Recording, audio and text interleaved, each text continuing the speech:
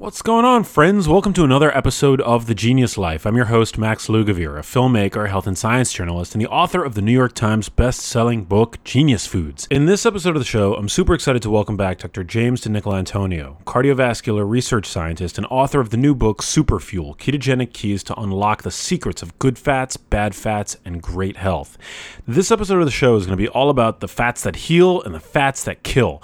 I really wanted to make use of James's background in research, so we're going to go a little bit deeper on this podcast, which I think that you're going to appreciate. Among the many things that you're going to learn, you're going to discover why you probably want to store your omega-3s in the freezer, how omega-3s can help with fat loss and building muscle, exactly what to look out for when choosing an omega-3 supplement, the differences between krill oil and fish oil, the benefits of omega-3s for heart health, and why studies examining the power of fish oil to prevent cardiovascular disease often seem to contradict one another. And you're going to find out just how dangerous polyunsaturated grain and seed oils like corn, canola, and soybean oil are from the standpoint of gut health and heart health.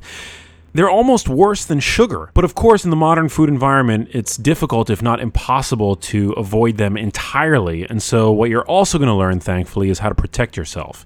This is going to be a biochemistry masterclass on omega-3s and omega-6 fats. You're definitely going to want to listen all the way through to the end. Speaking of healthy fats, I want to talk a little bit about the power of exogenous ketones to boost your health. Exogenous ketones can help ensure a pipeline of ketones to the brain, which displace its utilization of glucose. This is a good thing because, as I've discussed in my book Genius Foods, ketones are a cleaner burning fuel source than glucose, and also impart numerous epigenetic benefits via their signaling capabilities. There are a number of ketone formulations on the market, but I find that straight MCT oil or powder is the easiest for adherence because they have no taste.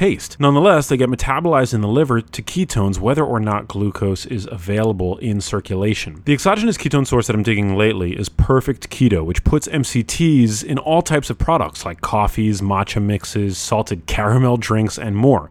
All zero carbs, sweetened with stevia or monk fruit. And the founder happens to be a friend of mine. His name is Anthony Gustin. He's got a great podcast, and I look forward to hosting him on this podcast sometime in the near future. Nonetheless, if you'd like to give exogenous ketones a try, you can go over to perfectketo.com/max10 for $10 off an order of $30 or more.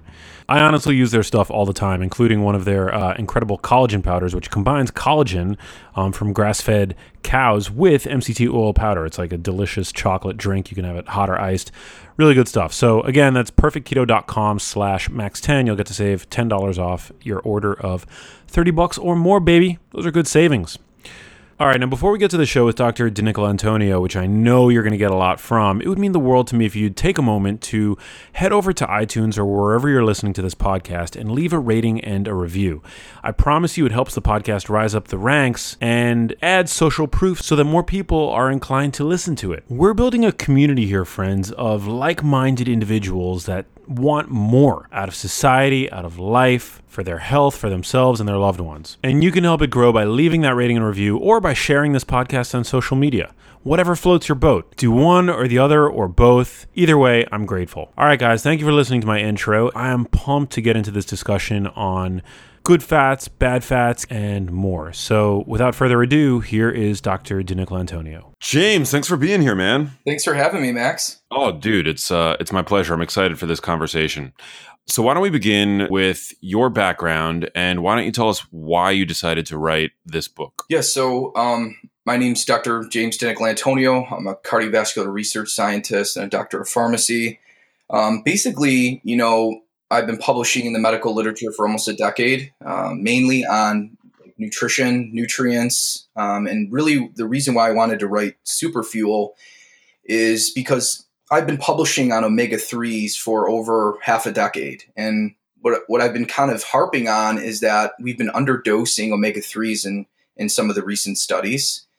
And really, the book is also about, ketogenic diets are super in right now. And I think people are doing some things right, but they're also doing a lot of things wrong.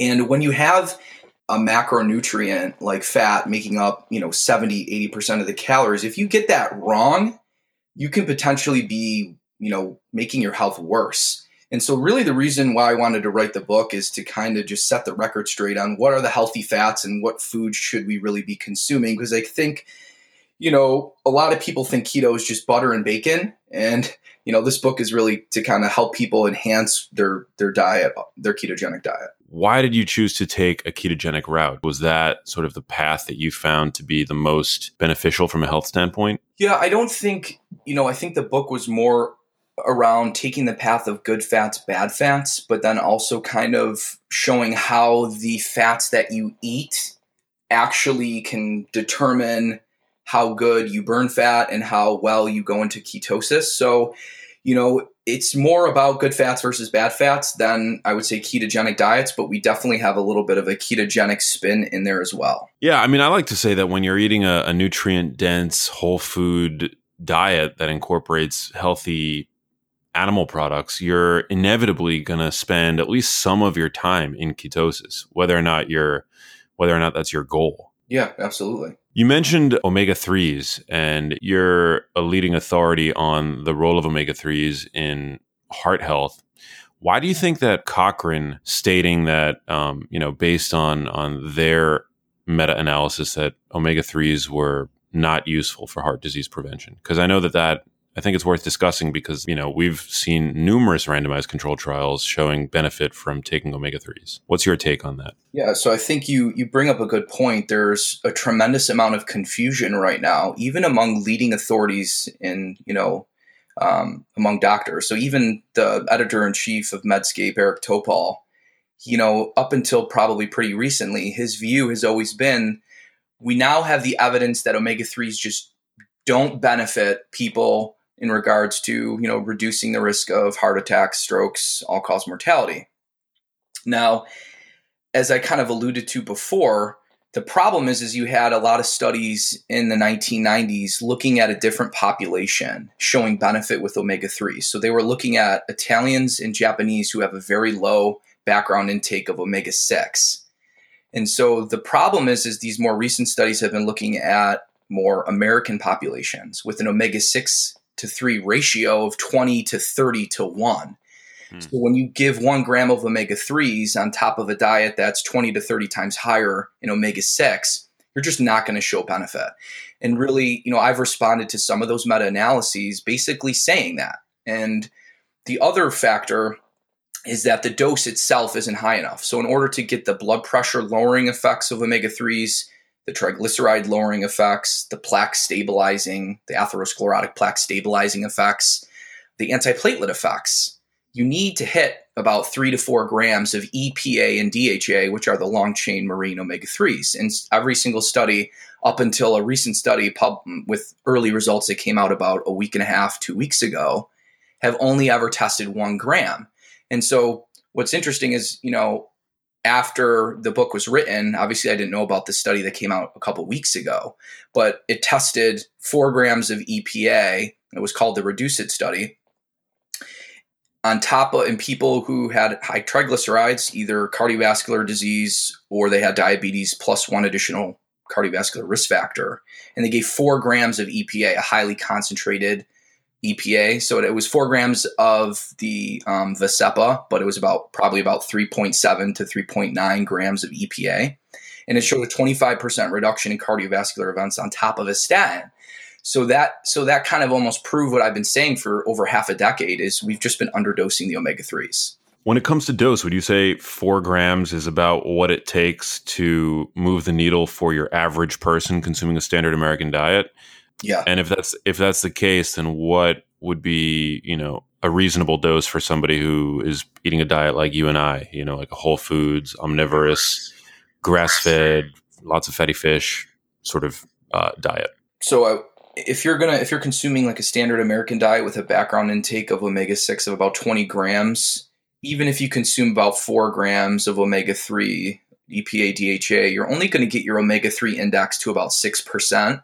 And really the maximum benefits seem to be around 8 to 10 to even 12% omega-3 index. So if you're consuming a standard American diet, you probably need at least 4 grams of EPA and DHA, maybe even more like 6 to maybe even 8, which sounds a lot. But one of the best ways that people can actually improve their omega-3 index if they're eating a standard American diet is simply lower the omega-6, because omega-6 linoleic acid, which is the parent omega-6, that gets elongated to arachidonic acid, Mm-hmm. that can actually kick out EPA and DHA out of the cell membrane.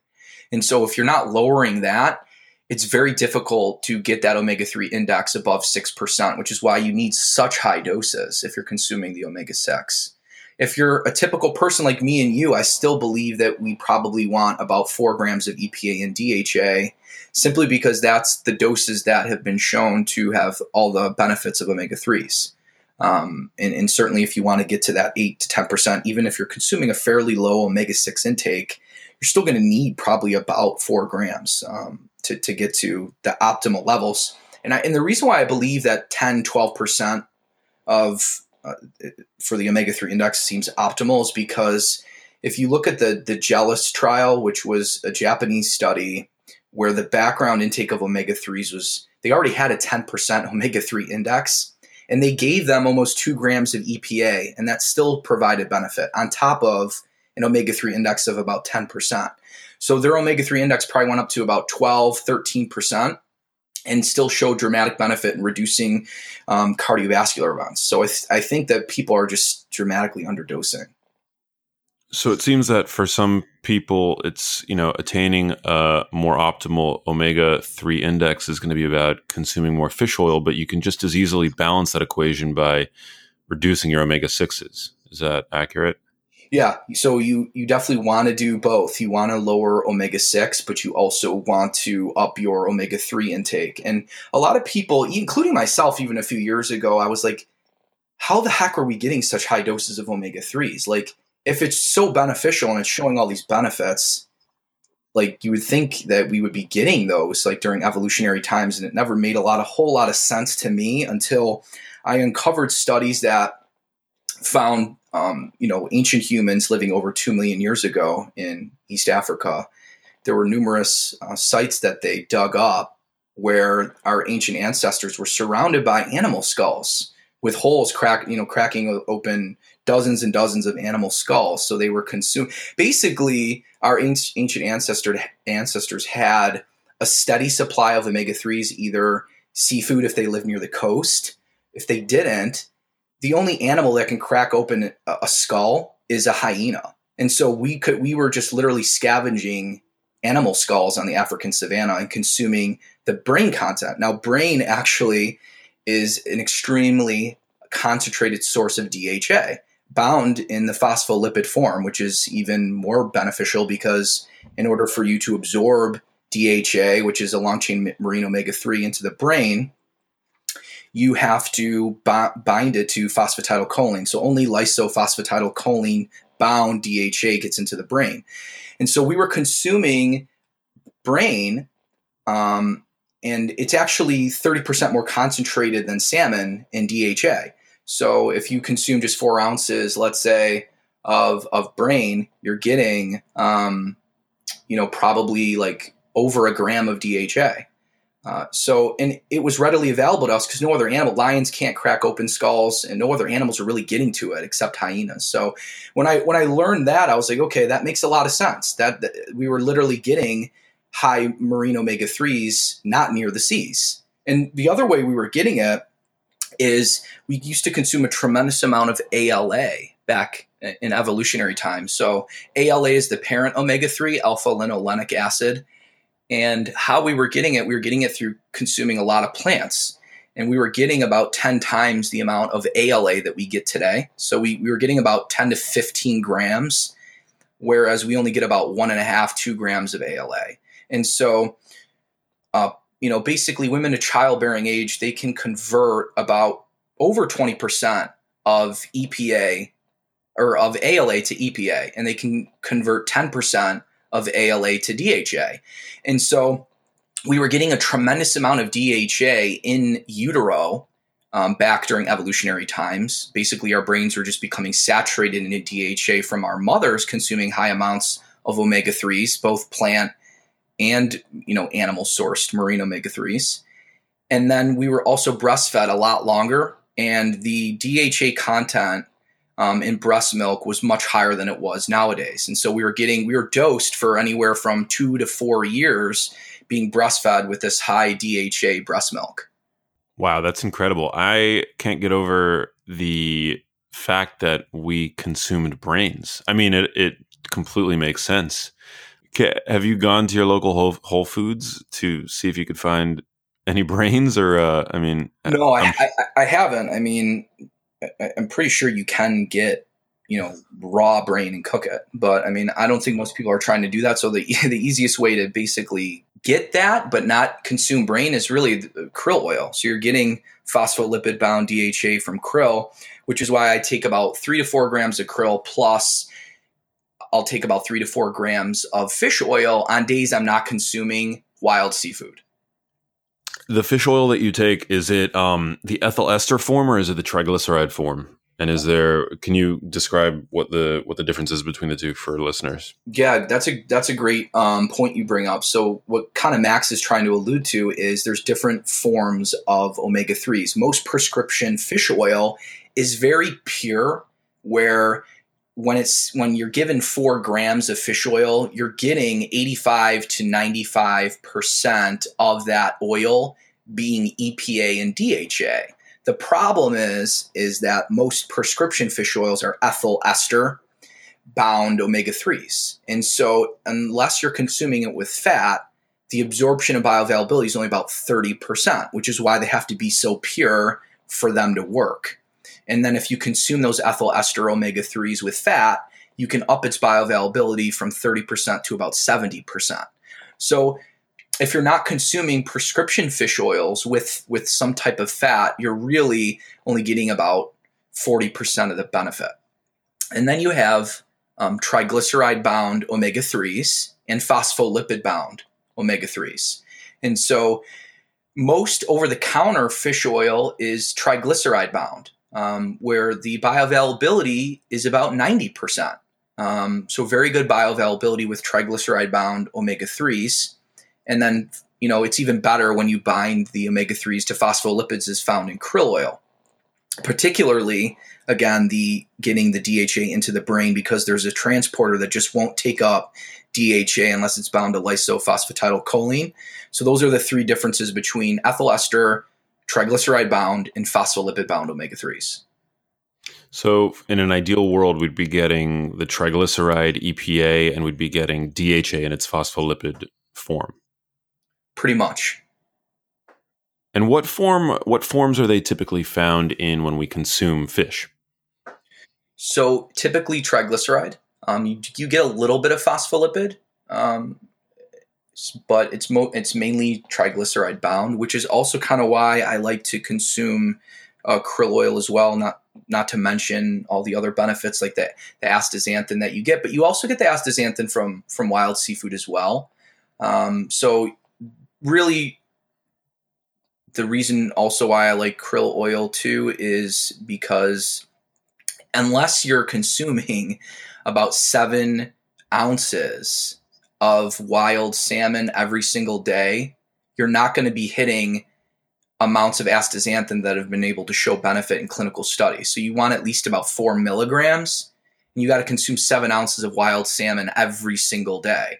And that's kind of cost prohibitive for most people.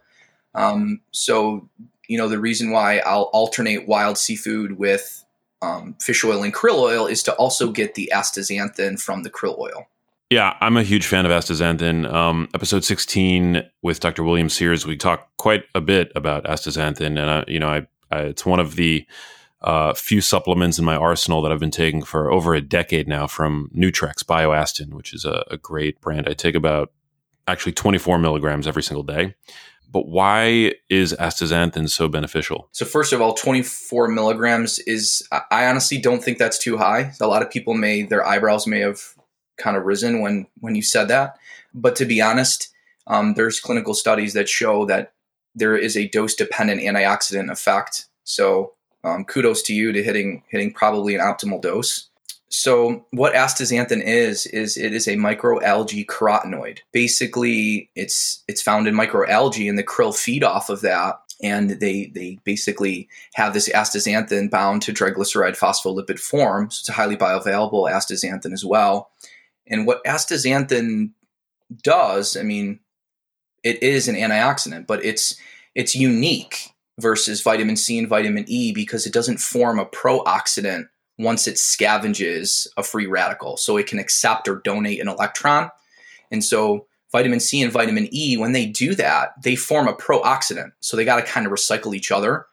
Astaxanthin doesn't do that. It doesn't form a pro-oxidant, and it can squelch, I think, up to 37 free radicals per astaxanthin molecule. So it's a very potent antioxidant. I mean, it's about 550 times more potent than vitamin E. And what's super cool about it is its structure allows it to span the phospholipid bilayer. So what you have is there's, basically this phospholipid bilayer that surrounds all our cell membranes. And astaxanthin's structure is a fat soluble in the middle of its structure, and then it's water soluble rings on each end. And so it can sit basically at the top of the cellular membrane, protecting the cell membrane from outside damage, and also spans the transmembrane phospholipid to prevent the lipids from oxidizing in the cell membrane, which is, the cellular membrane oxidizing and those fatty tails oxidizing is really at the heart of a lot of our disease because you're only as healthy as your cell membrane. So by having astaxanthin molecules spanning the membrane and protecting the highly susceptible polyunsaturated fats from oxidizing in your cell membrane. And you need those unsaturated fats to keep the cell membrane fluid and basically not be stiff. So all the transport molecules on the cell membrane aren't being pinched and working well. So the hormone receptors sit on the cell membrane, ion transporters sit on the cell membrane. You want to have a good amount of omega-3s in there to not pinch on those membranes. Problem is they're susceptible to oxidation. And so your key to protect those omega-3s in the brain, in your cell membranes, red blood cells, is to basically saturate those cell membranes with astaxanthin. I often get some questions. People tend to get confused about the term oxidation. So can you kind of describe what oxidation really is from a biochemical standpoint? Because sometimes we hear about oxidation in a negative context, obviously, when discussing oxidative stress and, omega-3s and omega-6s becoming oxidized. But then people talk about fat oxidation when discussing fat burning. Yes. So what's really the meaning of oxidation in both of those contexts? The two differences are you're oxidizing a fat in your body, like a free radical oxidation, which is obviously bad. Basically, the double bonds are susceptible to free radical attack, and then they form, they have after they're attacked from, whatever type of oxidative stress is attacking those double bonds, which are susceptible. It forms basically a free radical, which can then continually attack and damage further molecules down the line, which is bad. And then you have good fat oxidation, really, which is beta oxidation in your liver, where you're burning fat for fuel.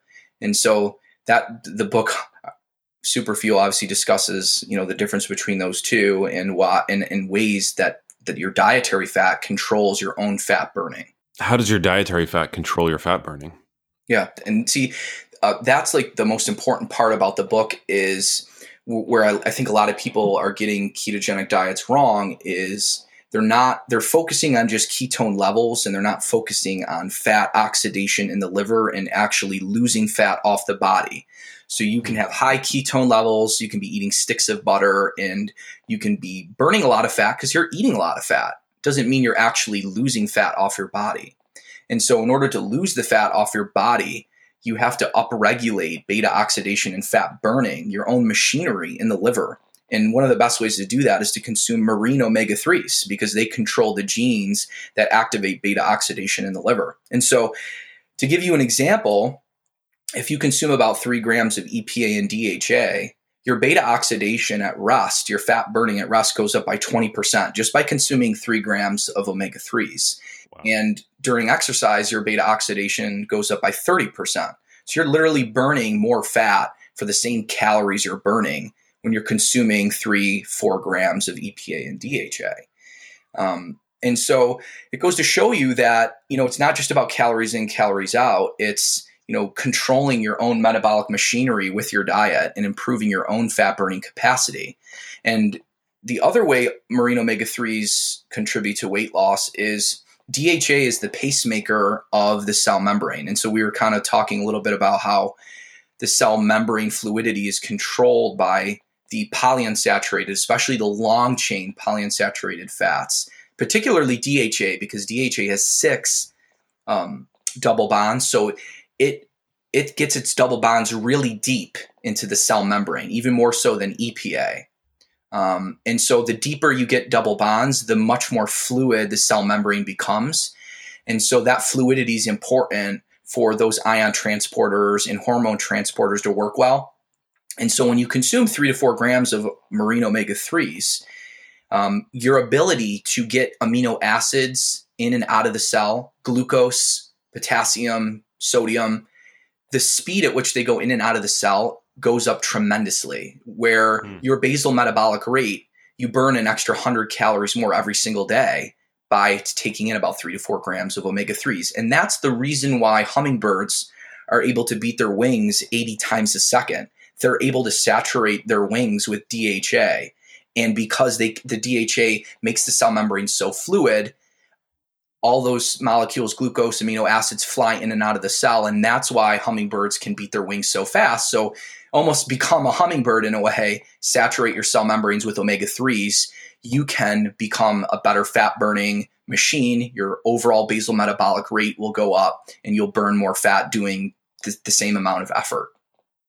What's the proportion of DHA in muscle cells as compared to brain cells? I mean, is it comparable? Because I tend to think about the value of DHA in the brain cell membrane, but is it just as ubiquitous, although perhaps less concentrated throughout the body?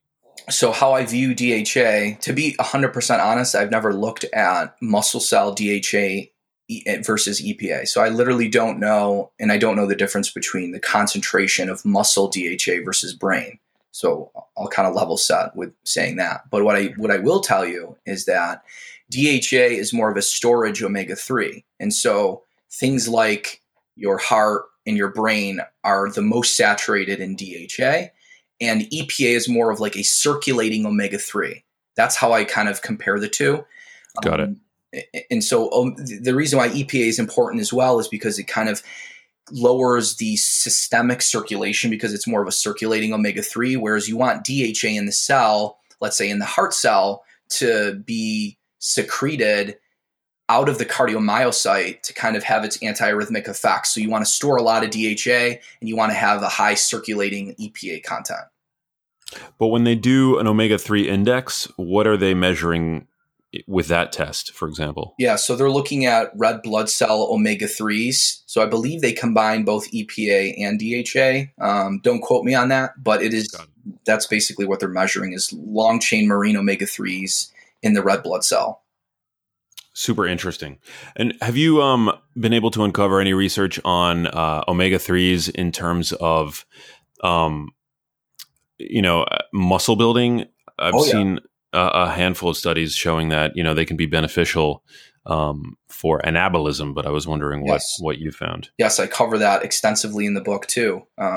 So basically, again, the 3 to 4 gram EPA DHA dose is where you see a lot of benefits in not just elderly, but also, basically middle-aged adults, where they give 3 to 4 grams of EPA and DHA. And the reason why muscle protein synthesis goes up when you saturate the cell membranes with long-chain marine omega-3s. So again, the amino acids can move in and out of the cell quicker, and long-chain marine omega-3s also help stimulate mTOR, which helps increase muscle protein synthesis as well and muscle building. So you're 100% right. Omega-3s aren't just good for burning fat; they're good for promoting not just muscle synthesis, but also muscle strength, grip strength. It's been shown long-chain omega-3s improve. And it reduces sarcopenia as well. So it lowers inflammation and reduces muscle protein breakdown from its anti-inflammatory effects. So you're building more muscle. You're also reducing its breakdown from the inflammation that can occur in the body. And so that's how it helps build more muscle as well. But it also helps build any type of protein, including collagen. So your connective tissue as well, marine omega-3s improve. So super important fat that controls your health, your protein health as well. I love it. Is there any danger to consuming too many omega-3s and perhaps throwing the omega-3 to omega-6 balance out of whack? I mean, for example, consuming more omega-3s than omega-6s? Yeah, I don't think there's a huge danger because the actual randomized studies show that even if you give 4 grams of EPA and DHA, even to someone who is like undergoing surgery, there's no significant increase in major bleeding. There might be a slightly increased risk of minor bleeds, like nosebleeds and things like that. But in general, even high doses of omega-3s, because we evolved on consuming such high doses of omega-3s, our body, has a way and knows what to do with it if you're getting too much, and there's very little risk. What I will say is you do want to consume a supplement that is highly controlled. Really, you want to consume a supplement that'll even test for the hydroperoxides in fish oil, because fish oil is susceptible to oxidation. So you want a high quality product. You want a fish oil that is sourced from a wild seafood. You don't want to be consuming like farm raised fish oil. That's like the worst thing you can do. And then what's really cool is I consume a fish oil supplement where they use olive oil leaf polyphenols into the omega-3 to reduce its susceptibility to oxidize. And you don't really have to worry about that with astaxanthin because it already has, or krill oil because it already has astaxanthin in there. But with fish oil, you do kind of want a product that has some vitamin E or some other type of polyphenol to help prevent it from oxidizing. Super important. What are some other things that we should be looking out for when choosing a fish oil supplement? So another thing besides wild source, besides trying to consume one that contains some polyphenols and antioxidants, is you want to how you store your fish oil. I store my fish oil in the freezer. It dramatically reduces its susceptibility to oxidation. In the freezer? In the freezer. And it won't freeze, Max, because, the marine omega-3s in fish, actually the reason why fish concentrate those omega-3s so well is because it prevents their cell membranes from freezing in the cold waters. And so if you store it in the freezer, it increases its expiration date dramatically, about 3-fold, and it reduces its susceptibility to oxidation. And then you don't want to store your krill oil in the freezer because of the phospholipids, which can break if you freeze and refreeze it. So you want to store your krill oil in the refrigerator. Super interesting. Are there, I'm assuming you're not affiliated with any brands. If you are, it's okay. But are there any brand recommendations that you can make? Like, what do you take?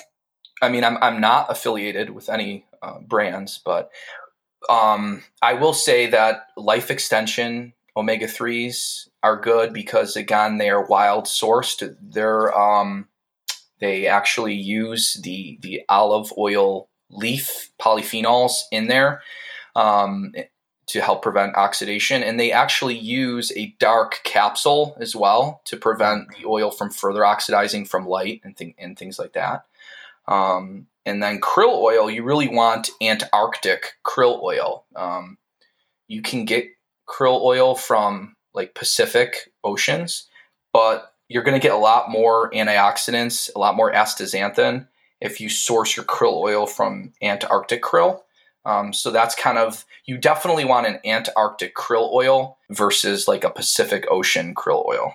This is all such great information. Let's switch gears for a moment and talk a little bit about bad fats, because we've spent a lot of time talking about the value of omega-3s and getting fairly high dose omega-3s.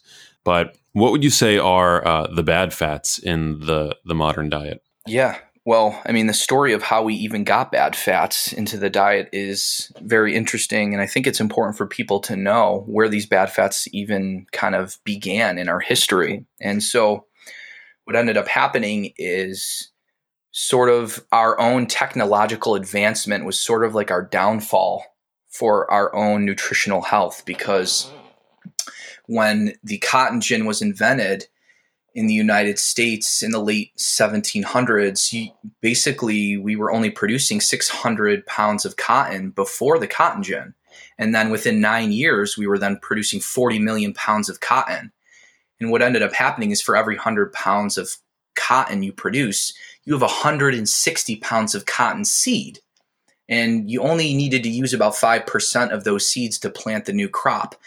So you have an industry where you have all these cotton seeds, and you're just throwing them out. And so Procter & Gamble, they come along and they start extracting the oil from those cotton seeds to use for candles and lighting in homes in the United States. And this is kind of like the start of the whole omega-6 industry. And what ended up happening is you had oil struck in the mid 1800s, which replaced cottonseed oil for lighting homes. And so now you have Procter & Gamble, they have all this cottonseed oil and they have nothing to do with it. They have no use for it.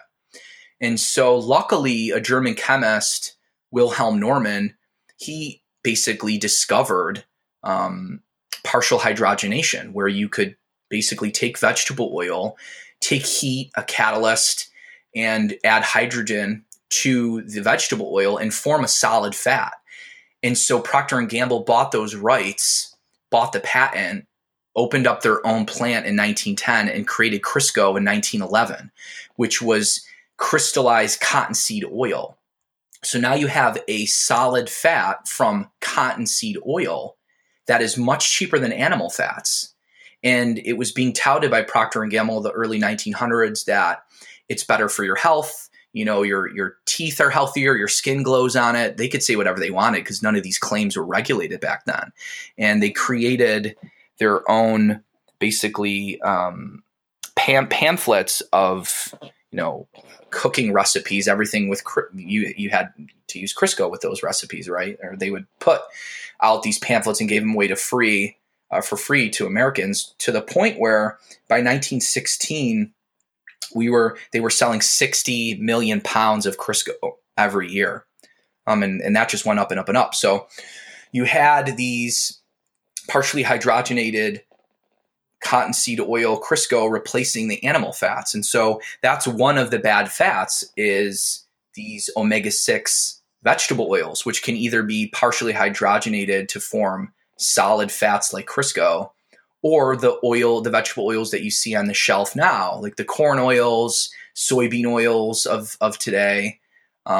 Those are bad fats. And the reason is because if you actually look at how these omega-6s are extracted, you can't just like take a cotton seed or a sunflower seed or a safflower seed and squeeze it and get oil to come out of it. It takes multi-million-dollar machinery to do it. And so they have to use highly toxic solvents like hexane to even get the oil out, and high pressure and high heat.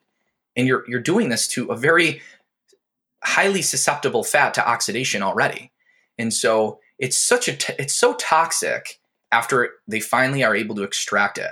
They literally have to deodorize it or it would smell rancid. And you're throwing these oxidized omega-6 oils in clear plastic bottles, and they just sit on the grocery shelf 24/7 being exposed to light and further oxidizing in the bottle. And then you decide that they're healthy because the American Heart Association is telling you that they're heart healthy, and you decide to cook with these oils, further oxidizing the oil. And it gets worse because when it hits the stomach acid, you further oxidize the linoleic acid. So these omega-6 oils are high in the omega-6 fat linoleic acid, and it's highly susceptible to oxidation. And when you consume them, even if you consume an organic, cold-pressed canola or sunflower oil, this is a very isolated, highly susceptible to oxidation oil. And when it hits your stomach acid, it forms lipid hydroperoxides and aldehydes. And that further damages your stomach, your intestine, and it hits the portal circulation. So what ends up happening, I know you kind of wanted to know the bad fats, but I kind of want to tell people why vegetable oils are so bad. So I'm going to walk people through what happens when you consume these oils. Yes, please. Yep. So not only are you now consuming this highly oxidized omega-6 oil, but now what ends up happening is those oxidation products basically damage the intestine and cause bacterial endotoxin to hit the portal circulation. And so what ends up happening is you have these macrophages called Kupffer cells that live in the liver sinusoids. And they see the bacterial endotoxin, or LPS, lipopolysaccharide, because these omega-6 oils damage the gap junctions in your intestine and can cause bacterial endotoxin to leak out, and it hits the liver. You get this immune response, and it's right in the liver because those Kupffer cells live right in the liver sinusoids, and they're releasing superoxide anions, which are highly toxic because they see this foreign substance, and they're trying to attack it. And that oxidation is occurring right in the liver. And so that leads to fatty liver and liver inflammation. So that's just the oxidized oils that are kind of basically hitting the intestine, causing damage directly to the intestinal lining, which is obviously can potentially lead to ulcerative colitis, Crohn's, things like that. But then your own immune system is being activated in the liver, and now you're damaging your liver because you have an overimmune response to what's going on. But it gets worse. Now the omega-6 that you eat gets packaged into chylomicrons, which then begin packaged into VLDL, LDL, and HDL.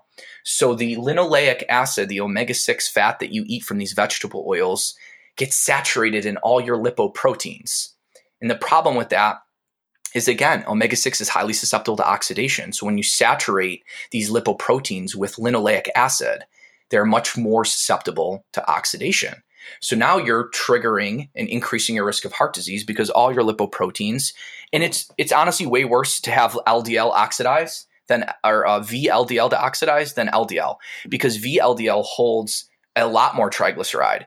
It is like a tremendous fat bomb going off if you have VLDL oxidizing. And that's exactly what linoleic acid does when you consume it via these seed oils.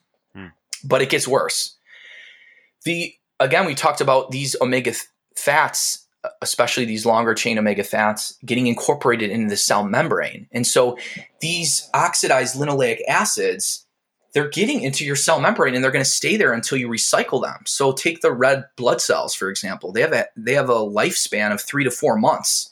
So you have this highly oxidized linoleic acid in the cell membrane that's just sitting with you for 3 to 4 months, leading to God knows what type of damage. But what ends up happening is those fatty acid tails that become oxidized, they begin to curl up, and it actually forms pores in the cell membrane. So now you have things that shouldn't be coming into the cell membrane. But it gets worse because you also have cell membranes in your mitochondria. And so now you are damaging the mitochondrial cell membrane. So you're damaging the DNA of your own cell and the DNA of your mitochondria. But it gets a lot worse. Wow. You have linoleic acid that then gets stored in your adipocytes. And unfortunately, the stored linoleic acid has a half-life of 2 years. So when I'm saying when you consume these oils, they literally change you from the inside out. They absolutely do. And it stays with you for a really long time. Sugar's bad, but at least sugar, you burn through it. Like, the damage occurs acutely. It's not sitting with you for up to 2, 3, 4 years causing damage. And the problem too is when the linoleic acid gets into the fat cell, we used to think fat cells were inert and didn't do anything and just sat there. The problem is they don't. They spit out a lot of inflammatory cytokines. So when you consume these high omega-6 seed oils, the linoleic acid and the oxidized linoleic acid gets into the fat cell, stimulates the immune cells like macrophages to come into the fat cell, causing damage, causing hypertrophy, and causing your fat cells to become inflammatory and secrete pro-inflammatory cytokines, causing systemic inflammation. So I know that's a lot of mechanistic stuff, but I think it's important for people to understand what you put in your mouth has effects throughout your entire body, and long-lasting effects at that.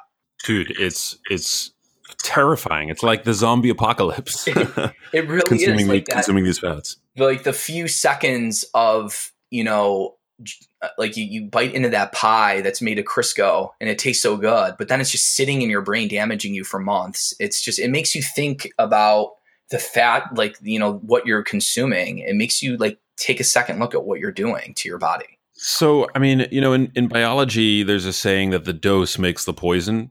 Is there no safe level of consumption for these fats? Or, I mean, is it if we stack our bodies with enough antioxidant capability, we're consuming our astaxanthin, our omega-3s, and you end up at a restaurant and you get a, sauteed vegetable dish, that they're sauteing their vegetables in these super unhealthy grain and seed oils, canola oil, if you're lucky, to be totally honest. Yeah. Can you have a meal here and there that has a little bit of canola oil in it and be okay? Like, what's the cost? Yeah.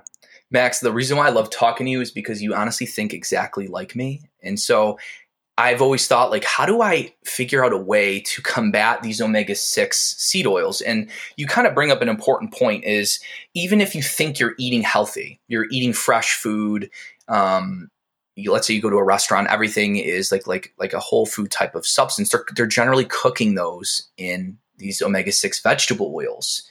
And so I started kind of doing some research, what can help combat that damage? Because for most people, they're going to eventually eat out, and what can you do to kind of combat the damage from those seed oils? And there's a few things that you can do that clinical studies show benefit. One is glycine. Supplemental glycine has been shown to prevent the damage from seed oils as well as sugar. So glycine is the main amino acid that makes up collagen, which is important for the lining, the epithelial cells of your intestine. And so they improve the lining of that. They improve the mucus lining as well of your intestine. Glycine does. And glycine is an anti-inflammatory amino acid. It forms glutathione along with cysteine and glutamate. And so most people's diets are pretty low in glycine because it's found in collagenous meats, which we don't really consume anymore. So supplemental glycine seems to prevent the harms from seed oils in animal studies. We don't have human studies to show that, but there's good reason that it would do the same in human studies. We definitely have many human studies showing that glycine is beneficial. I've published a few review papers on glycine. And so it's been shown, anywhere from 10 to 20 grams a day, taken 3 to 4 times a day. So 5 grams, 3 to 4 times a day to hit 15 to 20 grams total has been shown to have a lot of benefits. Blood pressure lowering A1C in diabetics, lowering auditory neuropathy and diabetes as well, and many, many other benefits. The other supplement that I take, so I take glycine before I go out to a restaurant. So is this like just a collagen powder, or is it? Yeah, you can find glycine powder, or you can just take it in capsule. I like to take it in capsule because glycine, it's sweet, but it has a funky aftertaste to it. So, you can throw it in a smoothie and kind of mask it that way as well. But I just like popping pills. Like I'll take a 1 gram, 1 gram glycine pills, and I'm good to go. And then the other supplement that has been shown to benefit and reduce the damage of seed oils in numerous animal studies is spirulina. And spirulina, it's a blue-green algae, and it has tremendous antioxidant effects, and it seems to be like a bilirubin mimetic.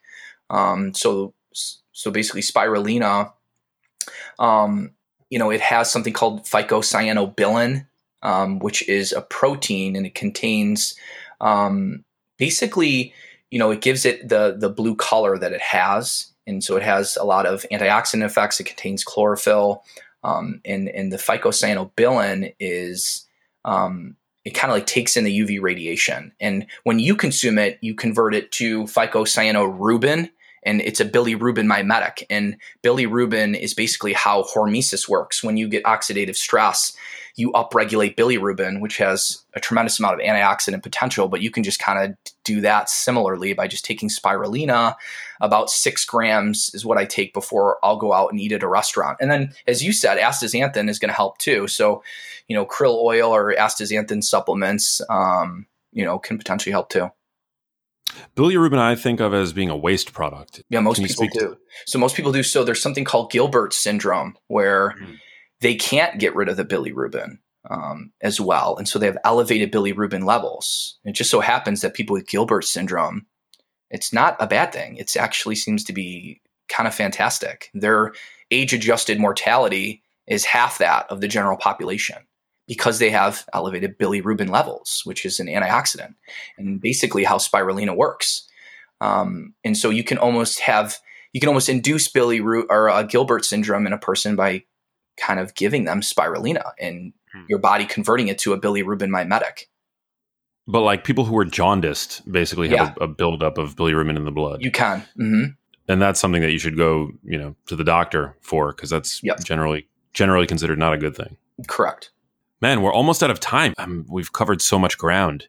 Like, I'm sure we could go on and talk for hours and hours and hours, but if we've missed anything, please. Every time we talk, you're always such a wealth of knowledge. So I mean, right back at you, brother. Yeah, the one thing I think we didn't really touch on is there's a huge problem right now that I've noticed, and not just right now. I mean, this has been happening over 70 years, is our food is literally at least half as nutritious as it was 70 years ago. Just from soil depletion. You have basically glyphosate that can bind some of these minerals. If you look, there's studies from the 1940s comparing the food to today, just over the last 70 years, the food is about 50% nutritious across the board. So you have reductions in magnesium, copper, all these minerals. And the problem is that God knows how much less nutritious that back in the 1940s, that food was compared to what we evolved on, right? If we're 50% less nutritious just 70 years ago, how much less nutritious was that food versus 2 million years ago or 100,000 years ago? So when you start thinking about it in the context of we are consuming food now that is vitamin and mineral depleted from what we evolved on, and you look at it from the viewpoint of fats, and you start looking at how our fats are elongated, they are highly dependent on desaturase enzymes and elongase enzymes, which are dependent on vitamins and minerals. And so I think what's going on too, and I kind of go over this in the book, is that when you're consuming these isolated oils, you're not getting the vitamins and minerals that are found that are cofactors for these enzymes to help you do what you need to do with those fats. So you have the parent omega-6 linoleic acid, and you have the parent omega-3 alpha-linolenic acid. And the first enzyme that desaturates those fats is delta-6 desaturase, and it's highly dependent on magnesium and zinc. And about 80% of the population is now magnesium deficient. And so your ability to now desaturate and elongate these fats and form healthy intermediary fats. So not all omega-6 is bad, and not linoleic acid isn't bad either. It's important. And it forms arachidonic acid, which again, that is not bad either. It's when you have inflammation that causes you to over-oxidize those fats, which is a problem. But going back to the vitamin mineral depletion, now that 80% of the population is magnesium deficient, you're not able to convert the linoleic acid to healthy fats like GLA, which is gamma-linolenic acid, which then gets converted to DGLA, or dihomogamma-linolenic acid. And that intermediary omega-6 fat gets converted into a healthy prostaglandin called prostaglandin E1, which is vasodilatory. It has antiplatelet effects, so it helps lower blood pressure, helps reduce clotting. And the problem is that in order for you to convert DGLA to that healthy prostaglandin, you need high amounts of vitamin C. And so our ability to metabolize these fats and form all these healthy prostaglandins from them is all skewed and out of whack because we're eating high amounts of omega-6, which competes with omega-3. And so you're not forming those longer chain omega-3s as well, but also because the vitamins and minerals aren't there for your enzymes to work them properly. So I think that's a huge issue. It is a huge issue. I know Donald Davis, biochemist at University of Texas, quantified a lot of the nutrient losses that have occurred over the past 70 years.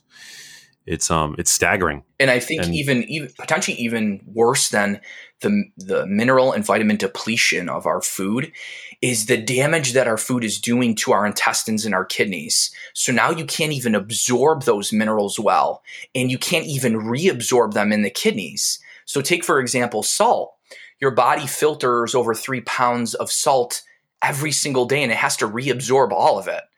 Otherwise, it spills out in the urine.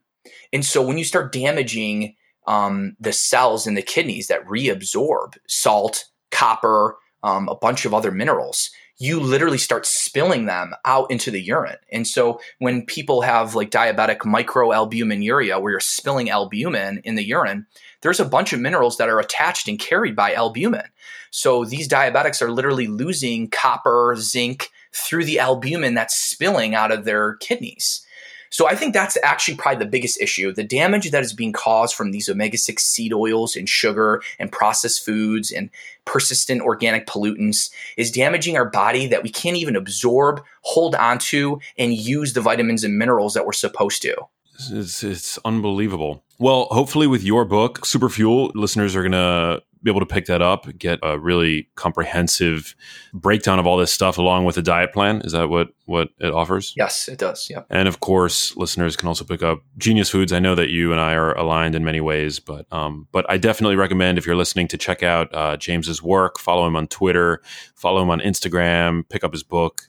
He is, always such a wealth of knowledge, and you're invited back whenever you want to come back. So I'm going to ask you the last question, but before we get to that, where can listeners find you out there in the ether of the internet? Yeah, so people, they can follow me on social media, Dr. James DiNic. I'll have a website up shortly, just drjamesdinic, DINIC.com. And then people can pick up my books, The Salt Fix and Superfuel, on Amazon, or, the Superfuel being, Barnes & Noble and stuff like that. So. And also, guys, Dr. DiNicolantonio is a very prolific research scientist. So I highly recommend going and reading some of his academic work. I love following you on Twitter and reading all of your studies. Very interesting and very thorough. So thank you for doing the work that you do. Of course. Last question. So this is a question I ask to everybody that's on the show. What does it mean to you to live like a genius? Yeah, that's great. It's really thinking about everything that I put into my mouth, as well as what I'm doing for my body in regards to outside stimulus. So whether it's sunlight or sleep or exercise, I consciously try to take a step back from my busy day and kind of say, what am I doing for my own health right now? And what do I need to do today, tomorrow, the next day to improve it? Wonderful. All right, guys.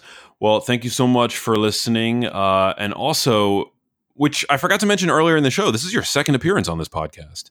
You're one of the very few repeat guests so far. You guys can go back and listen to an entire conversation that we had about salt. It's episode number 7 of The Genius Life, Why You Probably Need to Eat More Salt. This was about James's prior book, The Salt Fix. But dude, Superfuel is an incredible feat. Thank you for doing all of the research, and I look forward to chatting with you again. And for all of you guys out there listening in podcast land, this has been another episode of The Genius Life. Peace.